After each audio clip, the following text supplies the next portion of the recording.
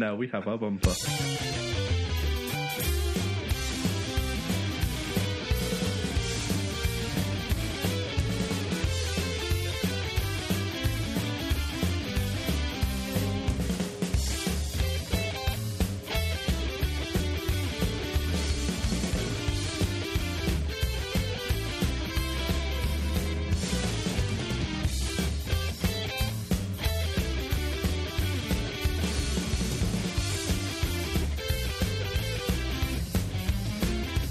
Welcome once again to World 1 Stage 1, a classic video gaming podcast. I am Simon. I'm Troy. And I'm Jack. Show off. What?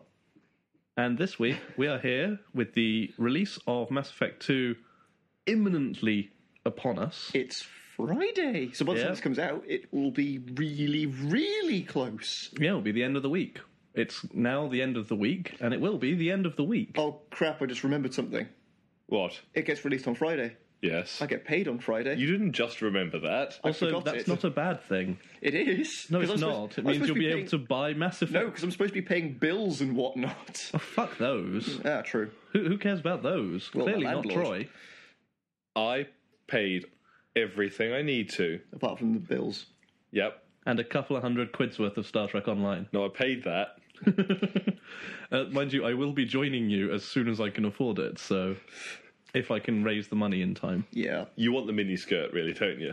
Oh, that'll be available all the time. That doesn't come with a lifetime subscription. That's the digital... collector's edition. Collector's edition. Oh, okay, cool. Yeah. Which will be always available. Not necessarily. Longer than the lifetime subscription. True. But I will be getting a lifetime subscription if I can raise the money in time. Also, mini skirts. Speaking of which, it's my birthday coming up. What are you guys getting me? A disease. A haircut. Oh, I was Both of which hoping he money needs. towards a lifetime subscription, but Look at us, we don't have money. I just bought you pizza. you do have money, Troy. You keep spending like £200 on games. Yeah, And that's tanks. research. And metal heads. Yep. And little metal men.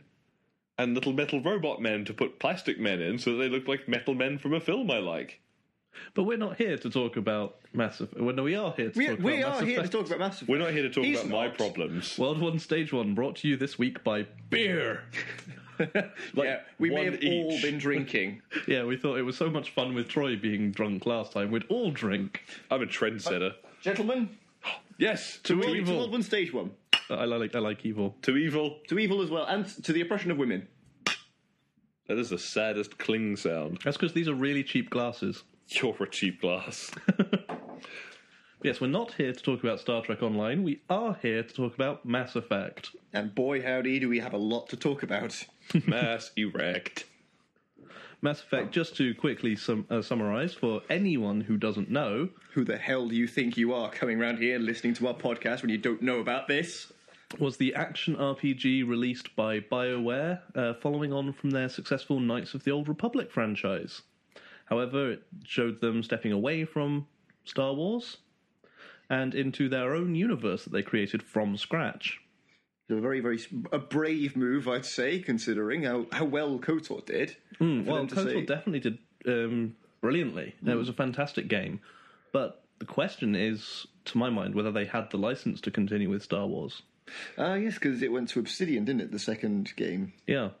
So Who are doing the new Fallout game. I feel we need to mention that because it was brought up in the forums. that is true, yes. It was correctly pointed out on our forthcoming games list that New Vegas, the new Fallout game, is supposedly out in 2010. Fallout 3.5, really, isn't it? Because it's not a direct sequel. It's happening approximately the same time period, isn't it? Yeah, I think so. This is on the other side of the country, though. Completely the opposite other side of the country, isn't it? It's West. Nevada compared to, yeah. So it'll be have more in common with Fallout 1 and 2. Yeah. Proper harsh Brotherhood of Steel. Yeah. Yeah, we shall see. It's an interesting setting because, not to sound too harsh on the place, but Nevada, Las Vegas especially, is kind of a wasteland now. Anyway, I get the distinct impression that we're again moving away from Mass Effect. To be fair, until we start talking random bullshit for about half an hour, we're not going to be as bad as we were when we first started out. At least we are now talking about video games. Video games coming out this year, which is sort of our raison d'etre for January, I think, is the looking ahead. We're very excited. We really are. Yeah, we are off topic, but we are not off the map. How long do you think? This came up the other day in my head.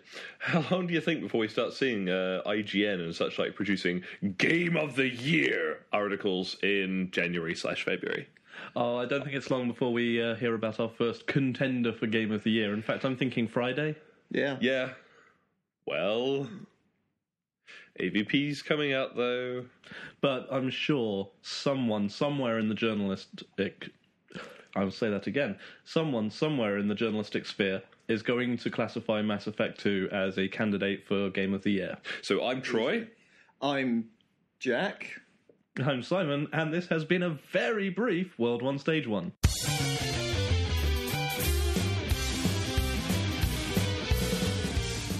Yeah, we're all playing Mass Effect 2 on Friday, aren't we? Oh, yeah. Easily. Well, it depends what setting it's on. True. Well, hang on. Can you afford it? No. Can you afford it? Yeah. God, no. Can you afford... I could sell a kidney. I could sell his kidney. I'm going to stop drinking to up the market price. You're just breaking it in. Yeah. One careful owner, still alive. But yeah, I could afford it because I put money aside for this. I knew it was coming. Fair enough. But money aside for Mass Effect 2, isn't that extra money for Star Trek Online? I put money aside for Mass Effect 2, and no amount of conversion on my part towards Star Trek Online is going to stop me wanting to play Mass Effect 2 Good call. as soon as Dude, possible. You've played Mass Effect 1, right? Right, and that's what we're here to talk about. Right. Mass Effect 1. By the way, Mass Effect 2 is coming out. Should we point out that because I have absolutely no interest in trying to do an hour-long show about Mass Effect whilst dancing around the plot. This is spoiler-heavy show, right? Oh, God, yeah, we can't talk about how good Mass Effect is without spoilering the shit out of it. Because, oh my God. So if this is, you're listening now and you haven't played Mass Effect, turn us off. Could then go play Mass Effect for two reasons. One, then you can come back and listen to our sexy manly voices. Hoorah. And two, then you will have all the grounding you need to go and play Mass Effect 2 when it comes out this Friday. Available in all good games retail stores and Steam. I was wondering when we were going to get Steam in. Yeah. Yep, and it has to be said that, I mean, no matter how good we are, and we're good, we are not as much fun as Mass Effect. Wow. I didn't think I was much fun as Hoop and Stick. Hey, Hoop and Stick's awesome. Yeah, my point. Oh, fair enough. If you haven't played Mass Effect, go play it. You're not missing anything. It's more fun than we are, and we're still here when you're done. Mass Effect's a really good game. Yeah, to set the setting for Mass Effect, like I said, this is a universe that BioWare went out and created from scratch themselves, which is a bold move, as we may have mentioned earlier. The premise is that humanity has discovered a mass relay, which is in the game's setting. It's like a giant space slingshot in effect. Yeah, it's their sort of gateway, faster than light travel MacGuffin. Slow thing goes in, speedy thing come out. Right. Well, it slings you from Mass Effect Relay to Mass Effect Relay. The Mass Effect being the slingshot effect. If you think of Stargate without Richard Dean Anderson, you're onto a good start point. Yep. And this propelled humanity towards a location called the Citadel, which was a space station awaiting at the heart of the Mass Effect relays, populated by all sorts of sentient races, including, but not limited to, Solarians. Who are look a little bit like your sort of classic greys in their giant black eyes, giant heads, little weedy bodies. Although they're very tall and sort of gangly at the same They're time. mostly green and brown. Green and blues. Yeah. Sort of aquatic colours. Mm-hmm. And with little horns atop their head. They're notable for having much faster thought processes than most other sentient species, and they consider us to be quite slow in comparison, and they resent having to slow themselves down to our level. Imagine how I talk normally. Speed that up. They think fast, they talk fast, they live fast, they do have a very quick life cycle. I mean, I think that's one of the main things. Their life expectancy is quite low because they just mature so quickly. Then there's the Turians. who are kind of like this universe's equivalent of the Vulcans, really. And they are... If you got the Vulcans and the because- Romulans, Yeah. you put them back together and you went, so, you're sneaky logical bastards, are you? And we're bigger than you, stronger than you, smarter than you, and better at everything than you are. And they like to tell you. Yes. They do have a sort of superiority complex going on. Oh, yeah. And then, of course, the Asari, The Space Whores. the blue space horse. The Orions to the Because every Mass Effect every franchise. sci-fi series needs a female-only species. But they're not female only, they're androgynous. No, they are With female tits. only. I know they are actually Liana female does say only. they are female only. With a very interesting ramification to how they reproduce. Yes. But again, this is one of the cool little bits on the side notes. There is a lot of science going on with all the different races and all this. I say science, but a lot of backstory with all the different races. Yes, and I mean, those three, they're important to bring up immediately because they're, of course, the Council races. They were the first three to discover the Citadel in the history of this universe, and they formed this council to rule the Citadel, and all the sentient species come under the rule of the Citadel in a sort of United Federation of Planets kind of a way. This is the thing, is that this should give you an idea of how the future is run and how humanity is.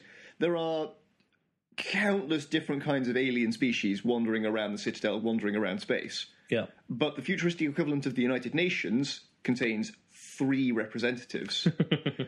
That should give you some kind of idea of... They're very reluctant to share power, really, is what's going on. They are convinced they know what's for the best, and they don't want any voices to dissuade. But they do have a large ambassadorial contingent, Yes. including species like the Elcor.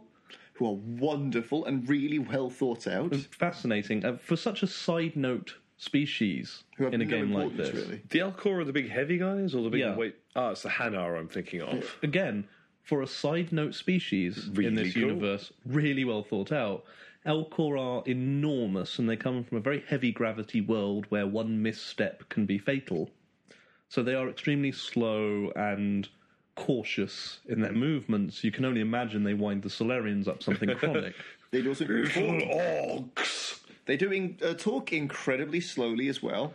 Which is a pain in the ass. When they choose to talk, because their language is entirely done by... Not entirely. not entirely, but most... They have no emotion in their voice. Yeah. The emotional context is carried through pheromone and body language. Yeah. Which is why they preface everything they say to non-Elcor with their emotional state, in a similar way to I was about to say, HK-47. It's partly amazingly cool backstory and partly a nod back to HK-47, who everyone loves. Oh, he was a huge fan favourite, so they had to work something in. Surprised exclamation. I didn't realise that. That is exactly what we're looking at here for... Then you've got the Hanhar, again, a very side note race. They're shopkeepers on a couple of places in Mass Effect. But they are floating jellyfish of no easily determinate gender Space jellyfish. who refer to themselves in the third person because they have no self-identity. Just very aliens. It's very like Japanese society taken to an extreme in that they don't. They only ever refer to themselves as this one. That is their equivalent of I or me. And only when they really, really know something like their mates or possibly really close relatives will they refer to themselves by their own first name. Yeah. And that's the only time that will ever happen. So they're a very interesting species. Very difficult to pierce exactly what it is they're saying, but very interesting nonetheless. And so they're ambassadorial representatives on the Citadel station, as are humans. We've reached that level of interstellar politics. We are by no means the top players in this game. But that they know we exist. Yeah, we have some sway with the Council. Because we're so damn noisy, if I recall, is the We basic make kind a of bother premise. of ourselves, yeah. Yeah, the other races don't really like us because we've just jumped into galactic... We've shoulder politics. barged our way onto the Citadel. And said, hey guys, we're like really awesome and we know all this stuff and we found this really cool mass relay and We are the brash newcomers to Yeah. interstellar society. We are pretty much the youngest race on the Citadel. yeah, I think so. We're also expanding faster than anyone else. We Very. are taking over more planets and just growing and breeding a lot Which faster is than any of the other also races. bothering them. Yeah. And then you get races who aren't that concerned with the Citadel, like my personal favourite, the Quarians.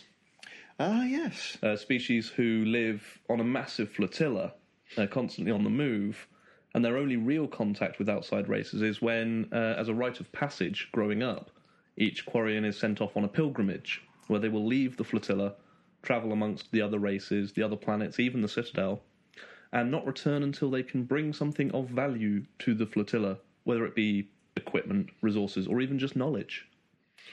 The flotilla always reminds me kind of the Battlestar Galactica setup. Yeah, it's this crusty old fleet of cobbled together ships with this race of desperate engineers trying to keep everything running. And so, knowledge can be that kind of special gift to the flotilla.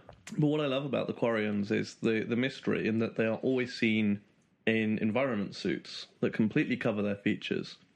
So you don't know what they are, very simply. Which is funny because they're also the creators of the game's main nemesis, the bad guys. Yeah. A synthetic race. One of the reasons that in this race artificial intelligence is so very frowned upon. Mm-hmm. Well, it's in every race, in everything in the setting, AIs are really bad. Yeah. They have a stigma. They're very concerning. They are taboo. Yes, which is why you have VIs. Virtual intelligences, yes, designed to simulate intelligence rather than... actually possess it. Yeah. It's sort of like the slightly brightly coloured holographic Clippy the Paperclip. No. More really like Milo in Project Natal. Ah, right. Not intelligent in any way, but capable of holding a conversation, albeit on a very simple level. Good tour guides, which is one of the uses we see them put to. And the plot of the game surmises that the Geth, these creations of the Quarians, accidental creations more or less, are running rampant. And they've attacked a human colony, and you, as a commander in the Alliance Navy, are sent to investigate. But you're not just sent to investigate, because you're there. You're also under investigation from one of the members of what's known as the Spectres.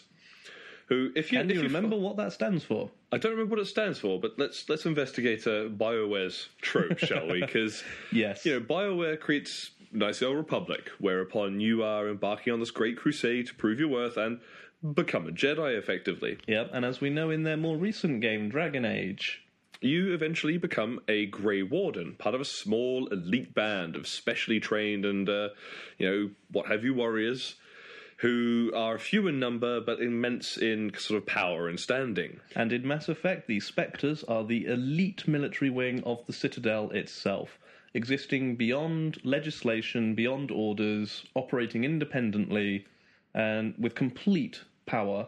They travel and troubleshoot and solve problems in very much the same way as a Jedi of the Old Republic. Or a Grey Warden of Fereldrin. Yeah. But to the date of before Mass Effect takes place, there have been no human Spectres. No. Which is why it's significant that in effectively the tutorial mission, you're being watched by a Turian Spectre who is assessing your suitability to be inducted into the Spectre program. Which is, of course, the kickoff to the game in true BioWare style. You do get there eventually. But not before you discover that involved in the Geth plot is a rogue Spectre. Oh, Saren. I thought you were going to say Alec Trevelyan for a second. Who? 006. Oh, yeah. Rogue Spectre. I'm sorry. Yes. No, not Spectre. Jedi. Sorry. I'm having a moment. Which puts you in conflict with the Council right from the get-go, and pretty much starts off the Paragon or Renegade dichotomy of the game. Yeah. Which is another BioWare trope. Do you want to be a good guy and send a kitten to college? Or do you want a bad guy and punch him through a blackboard? It is... it's true to say that BioWare can be held up a little bit for ridicule in the black and white choices that you get for good and evil. It is the extremes. There's very little middle ground. But it's the way that you come to those decisions that is very interesting in Mass Effect, because you can play an out-and-out... it's not really a bad guy character, but a very violent, brash character, the renegade option. Yeah. So that's one of the things I did like about the difference in Renegade and Paragon, is that it's very different to Light Side and Dark Side. Yeah. So it does give you these really interesting character developments, and you can try and figure out your character's background, because you do have to sort of figure out, is it 3 different things for your character's background? Yeah, I was just going to say, I want to backtrack and say, actually, the character diversification starts as soon as you create them, because rather than just picking a class, you start off picking, I think it's where you were born, whether you were a human colonist. And your last kind of history. It's where you were born. You're either born in space, on a colony, or on Earth, I believe. Mm-hmm. And then you're either a war hero, a sole survivor, or a ruthless leader. Yeah, that was it. So you're setting up a little bit about your nature immediately from the get-go. So the game knows to throw a few little bits of dialogue here and there that hint at your past, and also unique quests as well. Unique quests. If you're the colonist, you get the if you're a colonist survivor, there was an attack on your colony and you are the survivor. Yes, which was my character. And then you encounter the people who attacked it. Well, no, the thing was, colonist one, your colony got attacked by slavers. Yeah. So you do meet someone who's managed to escape from the slavers, and you've got to talk her down from shooting someone or shooting herself. Or something. This is why my character had such a wide jump between Renegade and Paragon options, because he was essentially batshit insane. Grew up on a colony where his entire family and most of the people he knew were killed and taken off by slavers. Then he joined the military, and I gave him the sole survivor background option, which meant his entire platoon essentially was eaten by threshermores or sandworms. So everywhere he goes, the people around him keep getting killed in really horrific ways. Whereas mine, I had a completely different unique quest, because I believe I was a war hero and an Earthborn. Yeah. And I encountered one of my colleagues. Yep. Who was down on his luck, and it was very simply, I was trying to get him help, get him rehabilitated. So it's a completely different feel to the quest. Yeah. I don't think it was any surprise. I was playing the Earthborn war hero as well. Yeah. No one who knows you will be surprised at that, no. Actually, the Soul Survivor unique mission was incredibly interesting, because you find the people that were in charge, the Cerberus Corporation, who were actually in charge of putting that threshermore on the planet that killed your squad. Yeah. And you find one of your squad members who actually managed to survive, and they've been experimenting on him, and he's taking his revenge, killing off all the scientists that caused it. Cerberus is very Weyland-Yutani. Oh, yeah. But I mean, just the way, the dialogue option of, trying to talk him down from killing the head scientist, who caused all this grief. And one of them is just absolutely brilliant. It's, if you kill that man, you'll go to prison. Then you can shoot him, say, I'm a Spectre, I won't. And Cerberus are another one. They're something of a side-along plot throughout Mass Effect. You encounter them here and there. It's there if you want to go looking for it. But they're not a big deal. But of course, certain people may have noticed that Martin Sheen has been brought in to do a voice for the head of Cerberus for the sequel. Oh, okay. So that's very interesting. I think it's safe to say that Cerberus are going to be a big deal in the sequel. Is Lance Henriksen back as Admiral Hackett? Spoiler, Admiral Hackett died, didn't he? No? In the final battle. Yes. Did he? It does depend on which choices you make. Yeah, if you go in to save the council, I think he sacrifices himself. See, I didn't. Fuck the council. Am I going to save the Admiral, or am I going to save a bunch of alien retards on a ship? I'm getting mixed up. I was thinking of someone else, the person who was obsessed with trying to find Cerberus. I can't remember who that was. His brother got killed. But Yeah, that's Rear Admiral. Rear Admiral... I don't remember his name. Kahoku. Kahoku, yes. It is. Well remembered. Sorry, but no, Hackett does survive to the end, because he's the one that meets you when you're Yes, at of course, the 'cause- ending bit. I think we should give away the ending. We can spoil the rest of it, but I don't think we should give away the ending. Okay, But cool, he is there at the ending. Very specifically, because I remember he came up for my ending choices. Yeah, that was my bad. I was getting Kahoku and... I was as well. Yeah. Well, we've briefly spoken about, a lot of cool things about Mass Effect, and we've given a brief synopsis of where it all comes from. So, what do we want to talk about first? What's the cool thing about Mass Effect? Honestly, I think it's the same cool thing that any BioWare game has, and that's just the depth and the immersion of the story. The Codex. Yeah, BioWare are storytellers and world builders. The Codex, to explain, is an encyclopedia that you build up article by article as you encounter things throughout the game, giving you all the backstory that they've clearly, lovingly crafted for every race, every location, every weapon, every mineral that you survey, every company, planet, every planet, every tiny little alien plant life form, every character, every ship part, family of characters. and so many of the codex entries are voice acted. Really? Yeah, maybe not most of the history ones and Earth Force. Earth Force, sorry. I don't. It's the Earth Alliance. Earth Alliance. That was it. Yeah, the Earth Alliance stuff are usually like the naming conventions for the ships. Now, I'm going to sound like a complete Philistine, but I didn't read the majority of the codex entries. Reason being is that when I was in the middle of a firefight, trying to avoid having my head shot off by an angry something, and a little bleeper showed up going, "New codex entry." I went, "That's very interesting. I'll read it later." Later would come around, I'd look at my big glowing display of codex options that I haven't read and go, 53 new entries. I think I might die. Yep. And I'd go back to shooting things. There is a whole lot of expanded information that you don't need to go and read, but we would severely suggest that you do so. Oh, yeah, there's absolutely no requirement to read them if you want to enjoy the game. I think Troy's just proven that. Oh, yeah. But it's if you are the kind of person, I am that kind of person, who reads the novels, who looks at the Wikipedia pages, who Star Wars data bank. Yes. That's actually a really good point. Is if you look at Mass Effect as a kind of standalone experience and you add in the codex and the amount of time that you can spend reading all of those entries, and then you look at something like Star Wars, New Hope, and you go, that was a really cool story. But there's not really much about the rest of the world in there.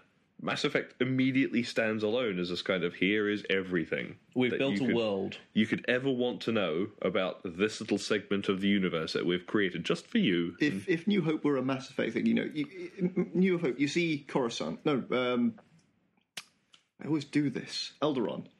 Coruscant, Alderaan. I always do this. I don't know why it is those two, but I always get them mixed up. Get off this sofa. When you see Alderaan, and then it gets exploded. Right. Spoiler warning! Ares dies. Rose lets go. Rosebud was the sled. Bruce Willis is a ghost. I'm Spartacus!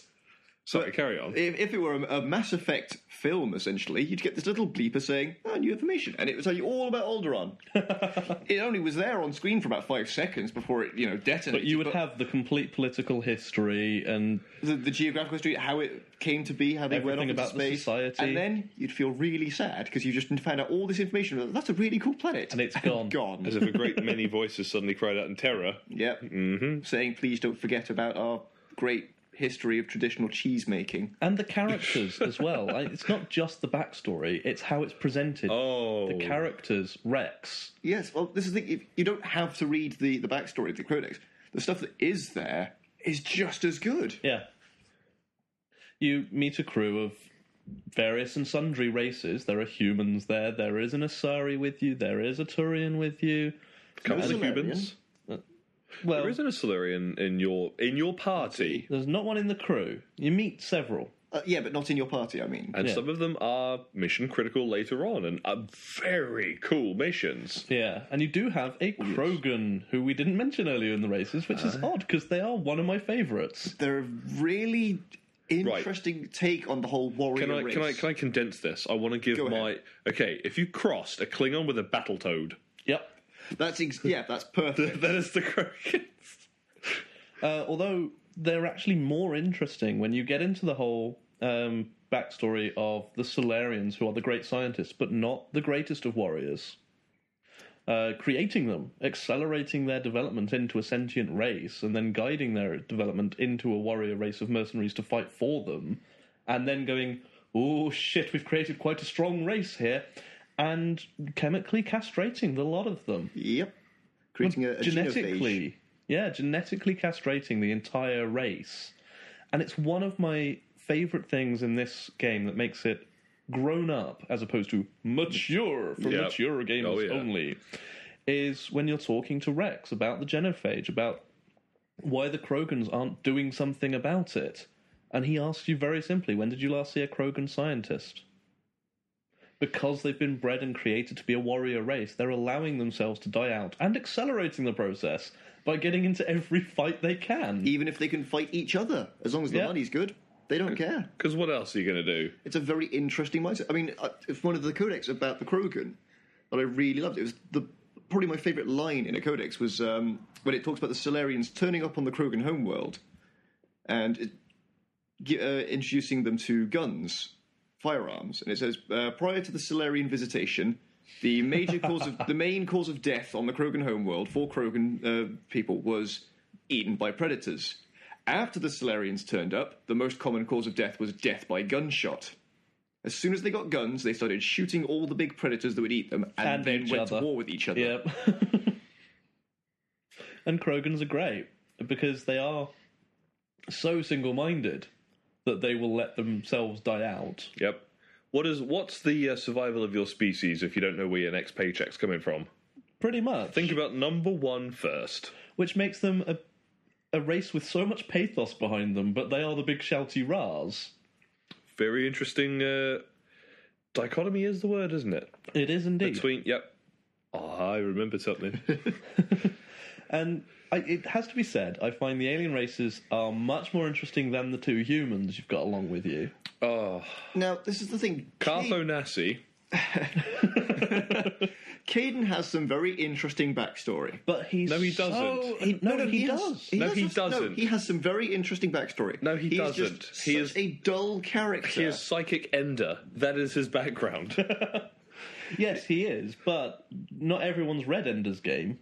Go off and read Ender's Game and play Mass Effect 1 and play Fallout. Come back to us when you're done, listeners. Do all this shit. But no, Carthonasi does. His backstory isn't Do you mean terrible. Caden Alenko? No, I mean Carthonasi. He is Carthonasi because he's got the same problem of being a whiny little bitch. I'm here to promote the middle ground. I want to be the nice guy, but also kick ass. He looks unsettlingly like Freddie Prinze Jr. Yeah. Does just look like Freddie Prinze Jr. And then you've got Ashley, who is a massive Evil Dead reference. Yeah. And is also shit. Yes. And this is the thing, again, her backstory is potentially quite interesting. I don't know, her backstory, when you compare her to Caden, who has, mind explosions and crippling people with his brain. I thought Ashley's was more interesting because Caden is, mind explosion, psychic overload, and Ashley's is religion, xenophobia, how religion hasn't phased out over the hundreds of years, and how it can still be turned to bigotry, especially when aliens get involved, and why. And you're talking about sexual assault. And her family history as well. Yeah. Was it her grandfather was the only person... Backstory spoiler. As a retroactive spoiler. Humans the Turian Wars, as soon as we met the Turians, we had what was called the First Contact War. Yeah. Man, don't you feel good to be human? First thing we did when we saw the Turians was fight them. Well, they probably had it coming. They probably stood up, sent a transmission and went, "We are the Turians. We're much smarter than you, and we're here to make sure you don't breed any further than that little brown rock of yours." Also, to put it into context of the human race of Mass Effect, were they human? No. Therefore, they had it coming. Fair point. We are a bit of a xenophobic bastard race. Yeah, boy. But the trouble with both the human characters is they are fundamentally unlikable. Which is true. It's the Janeway effect. It is the Star Trek Voyager approach. Make the aliens so much far more interesting than the two unlikable human characters. Yeah, it's not so much the Janeway effect, but it is definitely the Voyager effect. You're right, yeah. It's bring the aliens to the fore, make them the focus. By making the humans uninteresting. Well, I don't think that was intentional in BioWare's instance. I think it was a unfortunate byproduct by making the aliens such interesting characters. Even Garrus, who I would argue is the weakest of your... I love Garrus. I've got to say, I do really, really like Garrus. Garrus is something out of a detective novel. I'm not saying he's not cool. I'm saying he's potentially the weakest of the aliens. But what I'm saying is he's still awesome. True. Liara's not really the weakest. But Liara is there mostly as the gateway drug into the whole, why are Asari actually cool and not just big blue space whores? Yeah, and Liara's also there for potential comedy gold. Right, this is another reason I love Mass Effect, and this is something not everyone may know, because I certainly didn't know it until I was told it by someone else. You didn't know something about Mass Effect? Give over. Liara is collected from one of the main quest planets, as we know. It's there are several main quests in Mass Effect, each one on a different world. Yeah, and if you're smart, you'll do the Liara quest first. Well, exactly. That's why not a lot of people know about this. Oh. Because the smart thing to do is to go and do the Liara quest first, so you can complete your party as quickly as possible and have all of the skills to draw on. Which is what I always did. Right. Which is why I didn't know what happened if you picked her last. Yeah. Yeah, Jack and I are sharing a look like No, I this know. ought to be good. No, Jack knows. you know. I've told Jack Okay. about this. Basically, to cover a bit more of the basic plot of Mass Effect, it's about Prothean technology. Protheans also having the name the Forerunners. Technology that predates the Citadel. So old. They're supposed to be about 50,000 years ago, aren't they? I can't remember the exact dating, but that sounds about right. It's a long time. Long-ass time ago, they were around and made shit. And this is what the attack on the human colony right at the start of the game is about, when they find a Prothean beacon. And, the Spectres want to check it out, Earth wants to check it out, and so do the Geth, for whatever reason. Now, this is why Liara is handy. She is an archaeologist, specialist in Prothean technology. Well, Prothean culture in general. Now, if you wait and pick her up last, well, you'll remember the situation she was in when you got there. Trapped in a stasis field. That's right. And that means that if you wait until the very last mission to pick her up, she's been trapped for a while Oh. and has gone a bit funny. Oh, it actually classes the time she's been trapped in there as real time. If you do other missions, yeah. And then you do the debriefing after the mission, as you always do. Yeah. And this Prothean archaeologist, who's been stuck in a stasis field for ages, learns what you've been gallivanting around doing, like discovering a Prothean beacon, then finding another one that's working, and communicating with it, and having a key to decode the Prothean language downloaded into your head. And, well, simply put, surpassing her knowledge of the Protheans in a couple of days, Yeah, living her dream life. that she has spent an entire lifetime working on. And the Asari live for a very long time. She's young by their standards, but she's about But old by ours. 120. Yeah. And she loses it. She just goes off at you Oh my god. with the whole unfairness of the whole situation. Sudden urge to troll a Mass Effect character. And that is why I love BioWare. They actually thought, well, okay, if you leave her till last, you've left her there a while. Yeah. She's not going to be the happiest of chickies. And she's going to need to pee. And then she's going to learn that you've been off doing what she would really, really loved to have done. Oh, yeah, not to mention, spoiler warning, killing her mother. Yep. Yeah, that came up as well, Oh, of yeah. course. Because you go to Novaria, you do fight Matriarch Boobnesia. Yep. Matriarch Deanna Troy. Well, yeah, you mentioned it is Marina Sirtis. The voice acting is really cool. Yeah, lots of... Oh, yeah, no, big names. Lots of big names, especially the geeks. Lance Henriksen, yeah, Seth Green, Marina Sirtis. And that's a trend that is really continuing with the sequel. Like I'm saying, we've got Martin Sheen, but there's also... Again, I'm pretty sure Battlestar and Firefly types are coming around for this. Adam Baldwin, isn't it, I think? One of the I think voice he's actors? in there, yeah. Oh, wonderful. I'm pretty sure Trisha Helfer's in there as well. I could be wrong on that. Interesting. Hey, do you think if we got Michelle Rodriguez, she would survive to the end of the game? God, no. I'll tell you what, should we look up the IMDb and find out who's actually going to be voicing it? The Bop. But yeah, I mean, Adam Baldwin, he is in there. Who's he credited as? Just voices? Or? Cal Riga, I want to find Cal Riga. Yeah. I want to touch him. Michael Dorn, I was just about to say, if Michael Dorn is in there, I will be incredibly happy. Yay. yeah, Michael Dorn is in there. Seth this- Green, of course, we Is know. this the same thing as happened with Gargoyles? Like, one of the Star Trek crew really enjoyed doing it, and they went, hey, guys. Well, no, because it looks like Michael Dorn is pretty much the only Star Trek guy this time around. I suppose Marina Sirtis can't come back. But there are a couple of Battlestar folks, yeah. Trisha Helfer is in there, playing EDI. No. And Michael Hogan is in there as a captain. Cool. So Saul Ty Hells yeah. If his character is missing an eye, I will be very happy. If he's got an eye patch bolted onto his head. If we can't have Lance Henriksen, my God, he's a good second choice.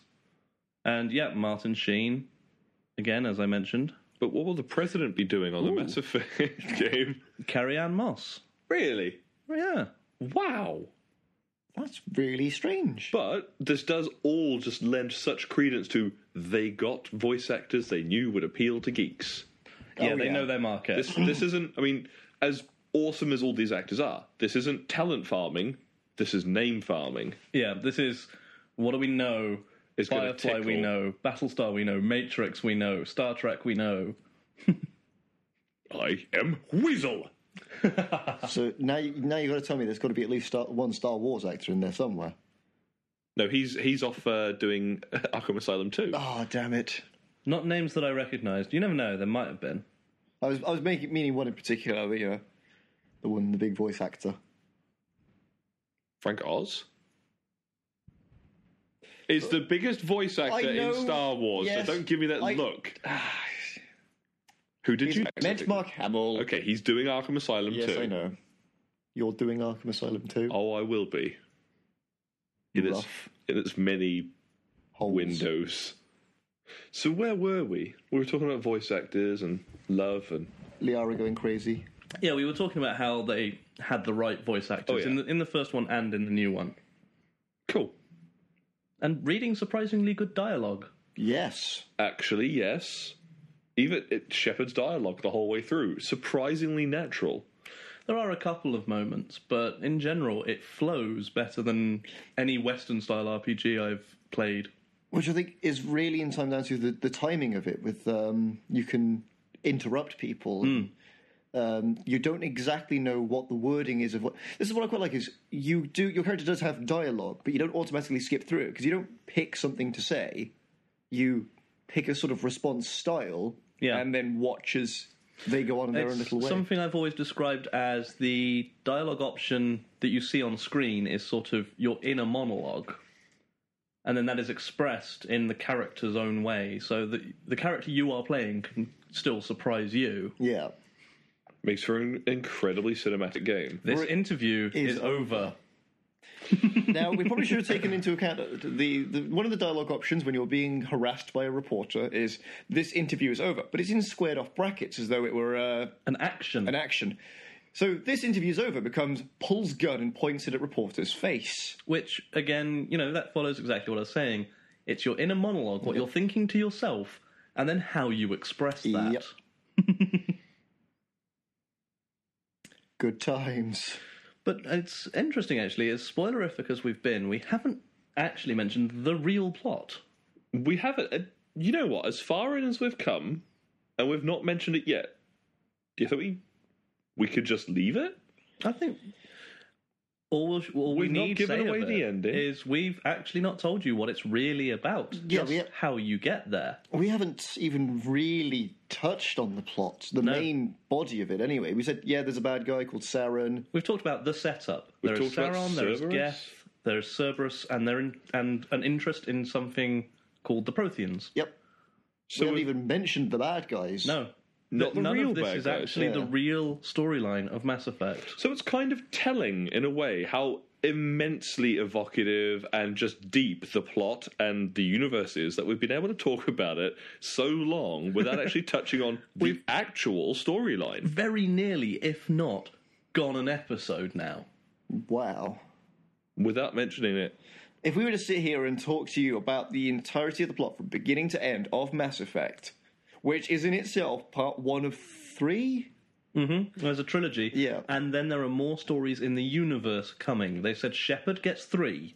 Right. The universe gets more. Interesting. I like it. And they might be different genres. Oh, that's only lending further credence to the idea of a Mass Effect RPG book. Isn't it? I came. It's also lending credence to a Mass Effect MMO. I certainly hope so. That's okay. I've already paid for Star Trek. What I would actually like to see is... a Mass Effect strategy game as well. Can you imagine space strategy in the world of Mass Effect? Yes. Homeworld style. Yes. But again, mutant wish listing aside... total mutant wish listing. This will be... It sounds like it's going to be awesome. And there's more to come from the Mass Effect universe. And we trust BioWare. Oh, yeah. Because they're a pretty much all-hits company. I can't think of a game they've made I didn't enjoy. I would say Dragon Age was quite weak compared to their other stuff. But it's still damn good. And we still did advised it recommend as our number one game to buy in 2009. So, No, that was Arkham Asylum. oh yeah, sorry, it's still It was on Dragon the Age list. 2. Yeah, It was number on two. the list. So the fact that that's their weakest... Although, I don't know, Jade Empire is probably their weakest. I haven't played Jade Empire, so I can't. I'm playing through it, Okay. and it's probably the weakest, but it's still damnably fun. Yeah. But Mass Effect is their strongest, you'd say? Oh, yeah. Almost certainly. Just for the depth and the love that has clearly gone into everything that's in there. Right. I'm so passionate about that universe. I am, if they're not doing it, I am writing my own pen and paper version. We know this. I am definitely going to support the theory that this is the strongest one they've done. Excellent. Well, it's the way I would explain it is that, if you played in a tabletop role-playing game where the GM clearly loves what they're doing and they've really got a good story to tell, and it's just more fun because the games master's enjoying themselves that much. Mass Effect has that feel about it. Mass Effect has the kind of let me show you appeal, because you don't feel at any point like you're being compelled by writing or developer tricks in order to see the world. Yeah. You're given the opportunity to explore, and there's so many little kind of come look at me that you can spend hours doodling about and achieving very Speaking little. of exploration, before we finish, I do want to mention the Mako. Yeah, boy. How did we get this far? The Mako is your little... It's not really a tank, it's your armoured personnel carrier, I think is more fair to say. It's got jets! That is a go-anywhere, all-terrain, jet-enabled vehicle with a big-ass cannon. It's a tank with a jump pack. Do you know what the coolest Yeah. thing is about this little truck that you're driving around? It is like the Toyota Hilux of spacecraft. Because this thing, they drop from the fucking sky. They don't land the ship to drop you off when you're in the Mako. No, this thing is hardcore enough they will drop you from 800 feet. You'll land, and you've not even spilled your fucking coffee. It is that whole combat drop mentality. I do love that. They never really show it getting picked back up. With No. space MacGuffins. But you mentioned combat drop. That is one of the coolest cutscenes. Oh, yeah. Again, we don't even have to spoil it. We don't have to mention it, but you will know which one we're talking about when you reach it in the game and you make the ultimate Mako drop. But yes, a 6 or 8 wheel, I can't remember, 6 or 8 Six-wheel, wheeled, doesn't it? Six-wheel. 6-wheel tank with a jetpack. Each wheel about the same height as you. Yeah. That's important. With a turret-mounted minigun and Big-ass cannon. big cannon, yeah. Which I didn't know was there. Neither did I for a long time. Yeah. I finished one of the main quest worlds and several side quests before I found out that it had a main gun. See, I'm the complete opposite. My God, the Thresher Maws were easier to deal with when I knew it had a main gun. I've heard 3 people say I had no idea it had a main gun. I had no idea it had a main gun. I had no idea it had a minigun. That doesn't strike me as odd for you, Yeah. though. Because I just tapped right bumper and saw the giant cannon go off, and I thought, oh, that's the weapon then. And I didn't see fit to bother firing right trigger at any point. And then just ran over monkeys. Whereas I did exactly the same thing in the opposite direction. I found the minigun and went, aha, I found the armament. Yep. Because the main gun doesn't really look that big. It looks like it could house a rotating minigun section. Absolutely. And, you compare it in size to something like the... it's only later when you compare it in size to something like the Geth Armature that you can realise, oh yeah, it could have a really big gun in it, because that fucking thing does. Fucking armatures. But you'll have your most fun blasting things apart with the giant cannon, running over monkeys, Oh, yeah. and driving it to the top of the tallest mountain you can possibly find, and ramping it off and trying to see how many cartwheels you can do, because no matter how it falls, this thing is made with space Weeble technology. Not true. I've I've lived it. tipped it as well. Have you? Yeah. Yep. I have never been able to get it. That's because you're not as hardcore as us. Yeah. We are clearly the more reckless drivers. Hang on, we've played Halo, right? Yeah. Yeah, Yes, I can you make know- a warthog dance. As can I. I can make a warthog scream with pain and fear. With As how can I. drive I them. can do both at the same fucking time. I am the reckless and incompetent driver. You are Gary Hazard. And one of my favourite places to take the Mako is the moon. Yeah, I was going to bring it up if you weren't. Although, actually, the moon is also one of my minor gripes with the game as well. Really? Because it's the moon, but it seems to have Earth standard gravity. Yeah. Well, it's got every other world standard Yeah. gravity, which is a minor gripe. It is a tiny little thing, but if they're going to the lengths of putting the moon in the game and going, there is Earth on the horizon, just for one, just change the gravity. We all know what it should be. You give us the fun of a Mako with jets and 1/6 gravity. You'd leave. you would go away and you would go, oh shit, Normandy, help before I re-enter Earth atmosphere. The Mako could take it. Joker would rescue you first. That's true. He'd be like, Commander, what you doing? And you'd be sailing. And then you know what he'd say? Message coming through, Commander. Patching it. Got a message from the fleet. Oh, no, what is Passing it through. Yep. Message incoming, patching it through. This is Admiral Hackett. Yay! Oh, that's Henriksen. Say more things to me. It's one of Hackett's missions, isn't it? That actually sends you to Luna. Yep. And there's so many little touches to this game that now I'm thinking about it, I'm going, I love that. I love that. One of them is Joker. He's just awesome. Yep. The music in the Galaxy map. Boom, boom, boom, boom, boom, boom. Yeah. I really love that music. Yep, I can feel that. The music at all points really is very nice. Some of especially during the final battle, it's got that kind of epic driving, but it's like a Hans Zimmer track, but it's not as repetitive. And during things like the survival horror mission, Yeah. the zombie planet. Yeah. And it's the And little... the aliens. Yeah. The news reports you listen to in the famously slow-moving elevators. They make it bearable, though, when you start hearing about... Your exploits. Your exploits, but also Elcor Hamlet and... Which is the first Hamlet with a non-speaking role. It's all done through pheromones. And, Which allows the Elcor to appreciate Shakespeare and allows other races to judge Hamlet by his actions, not his words. Well, his actions were that he went bugnut crazy and... Well... Did he? Well, he did. Or did he? Or did he? That is the entire point. What about when the Rosencrantz. wind blows nor'-west? Exactly. He knows a hawk from a handsaw. You got to remember, I bleed Hamlet. Yes. You so do, Guildenstern. And those little touches, your exploits is the same fun as hearing about yourself in Grand Theft Auto on the news. Or, admittedly, running around a starbase outside of Earth and having NPCs just shout your character's name. And Weaver is the best. And, have you heard about Captain Weaver? Yeah, boy. I heard Admiral Quinn recounting Weaver's last mission. Impressive. Mostly because I haven't been on a fucking mission yet. Admiral Quinn was talking about me. Mental. Admiral Mental. Yeah. I want to create a new character. Oh, I want to create Mental Shepherd. I want to play Mass Effect through as a total mentalist. That's what I did.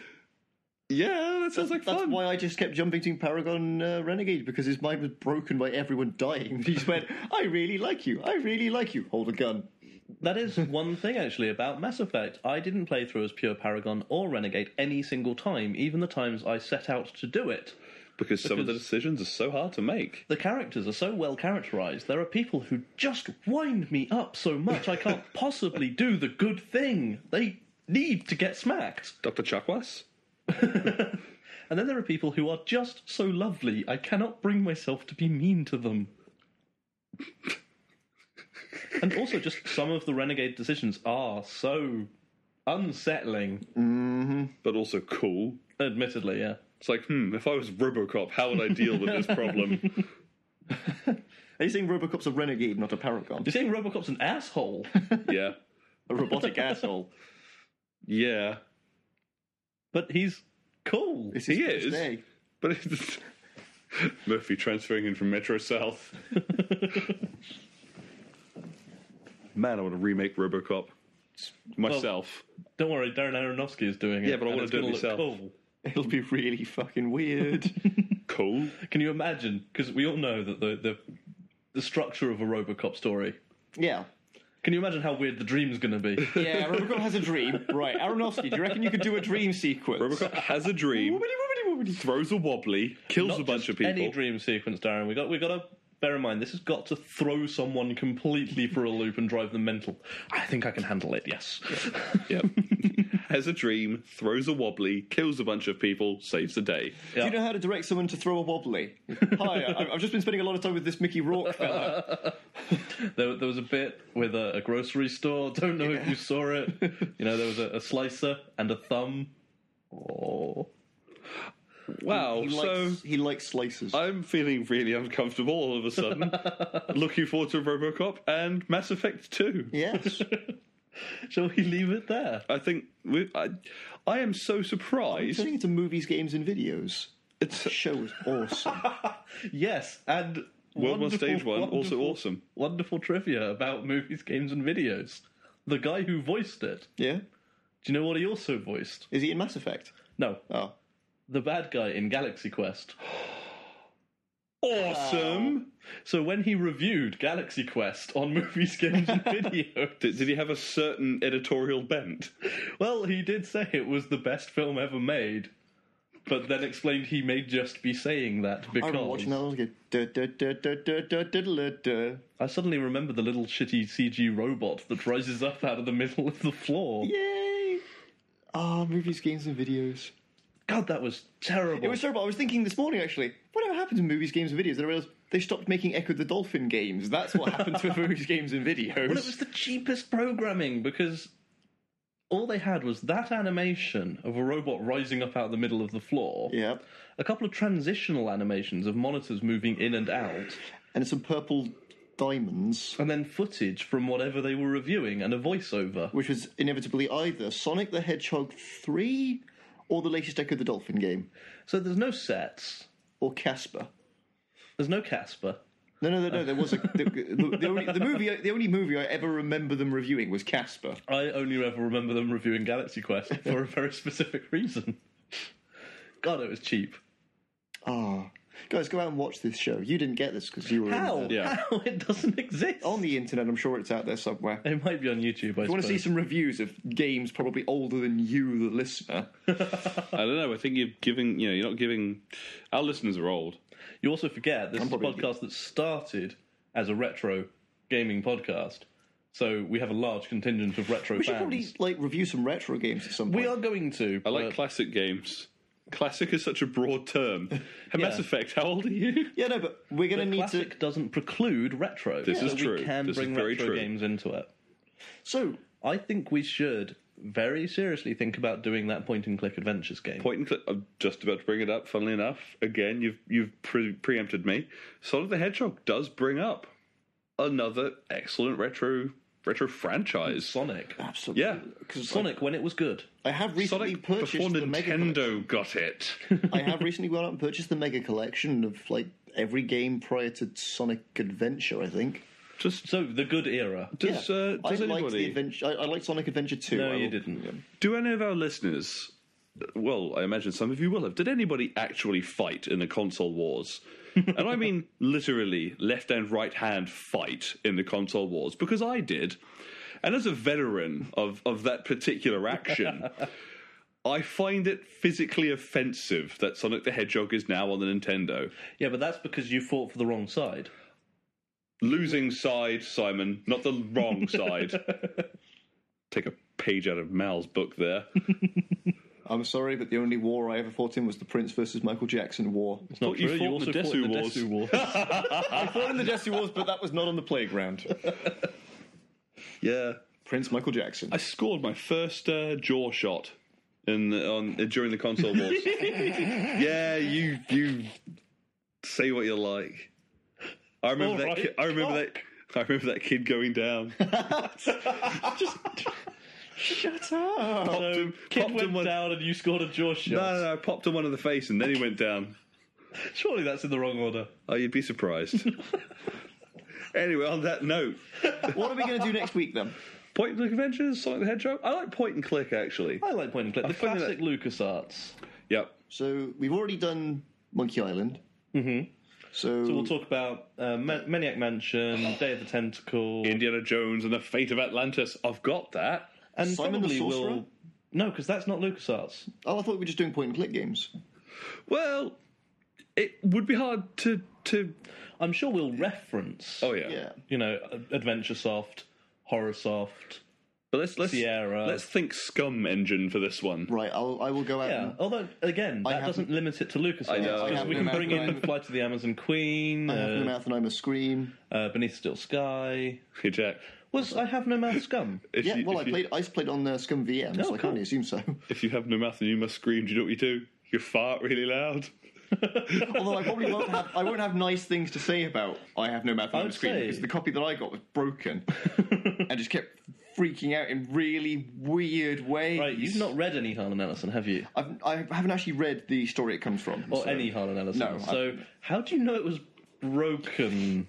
This is... to me, that sounds entirely feasible. I will tell you what I mean next episode because it was broken. Honestly, I think... okay, Gross. we will, but it's a game that could have a full episode devoted to it.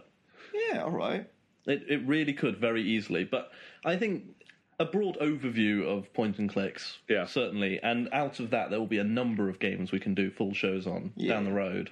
So next week, point and click adventures. At some point in the future, we know now that we're going to have I Have No Mouth and I'm a Scream. And probably others. And I Sonic wouldn't the be Hedgehog. surprised to see a Day of the Tentacle episode. Oh my... That game was a formative part of my sense of humour growing up. Oh yeah, mine too.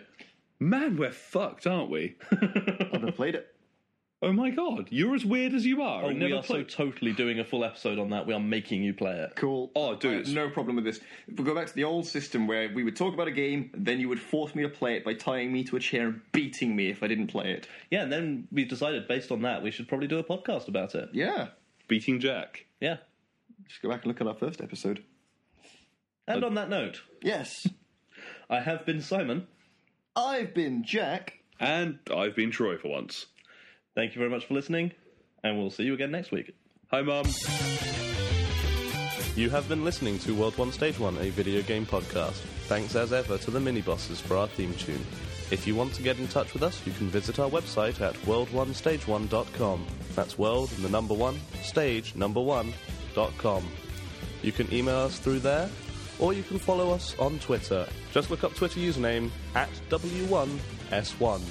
And through there you can find the host's personal Twitter accounts, if you dare.